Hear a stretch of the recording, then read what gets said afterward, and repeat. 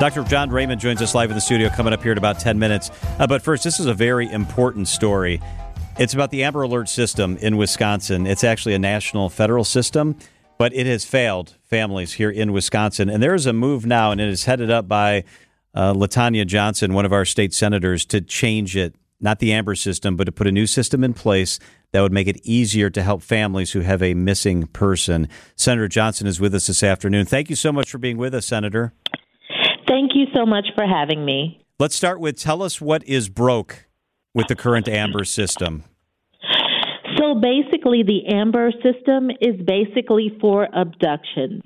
So if you don't have a vehicle description or a suspect description, your child does not qualify for an Amber Alert, which was what we saw in Milwaukee when Prince McCree went missing.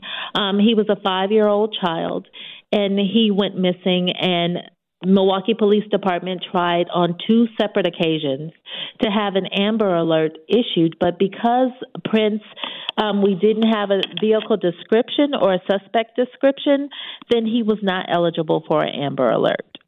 Well, Tony, this seems like a major gap in the system, a system that's designed to keep people like John, myself, you, alert and aware of our surroundings and things that we might see. Right? We all have heard the screech on our phone and have paid attention to the bulletin. This seems like a big hole in the operation.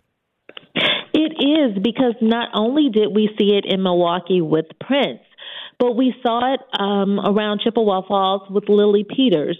That was another child where they tried to get an Amber Alert issued, and they weren't able to because they didn't have any information regarding Lily's abduction.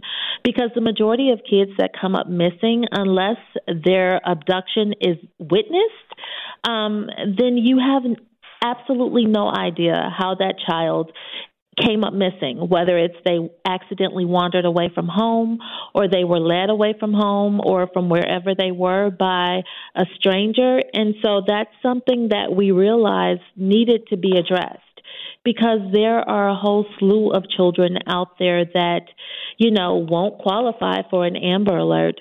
I believe since 2003, there had only been 54 times that our state has seen an Amber Alert from 2003 to 2023. And that shows just how significant it is for a need for something else to help to complement the Amber Alert. That is stunning. That's really stunning when you think only 54 times in 20 years. Amber Alerts work because the ping is sent directly to your phone. We all get that. It reaches a lot more people. If police issue a critical missing alert, that doesn't have all of that automatic function that grabs all of our attention. Is that right? Correct. And not to mention, in each county, it's different. So in Milwaukee, we have something called critical missing, and it uses our broadcast system. So it's advertised on the radios, on our airwaves. But if someone isn't in front of a radio, or if they're not in front of a television, they're going to miss that information. We had individuals on our own block. I live 5 houses away from Prince McCree. There were individuals on our own block who went to bed that night that didn't even know that he was missing, that woke up that morning to find out that he was dead.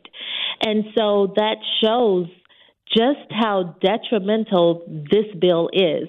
This bill would basically unify the standards and the resources to meet the same qualifications throughout the entire state.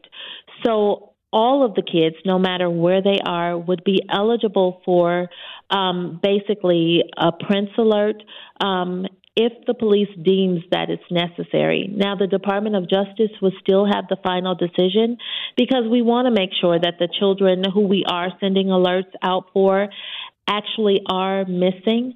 So they would still have that final determination. But this would actually unify the alert system across the state to make sure that regardless of where the child is from, they're getting the same resources to make sure that that child returns home safely. Senator Johnson, there's a lot of steps here, right? Step 1 is introducing the bill, and then step 2 is getting it through a variety of different hurdles. What's a reasonable time frame if this were to get passed through for it to be up and running?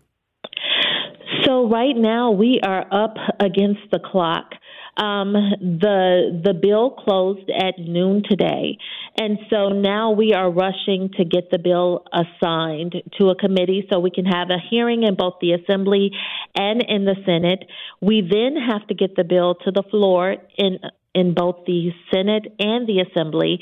Once it gets to the floor, if it's voted and approved on the floor, then it has to go to the governor's office for signage. And once it's signed into law, then it'll be up to the Department of Justice for its implementation. We're trying to make sure that we get it enacted this year because we know summer is coming. Kids are going to be out of school, and so we want to make sure that we have every precaution available to make sure that our most vulnerable, if this tool is needed, that their families will have the resources to get their kids home. Wisconsin State Senator LaTonya Johnson, thank you so much for being with us. Thank you for your work on behalf of our families. Thank you.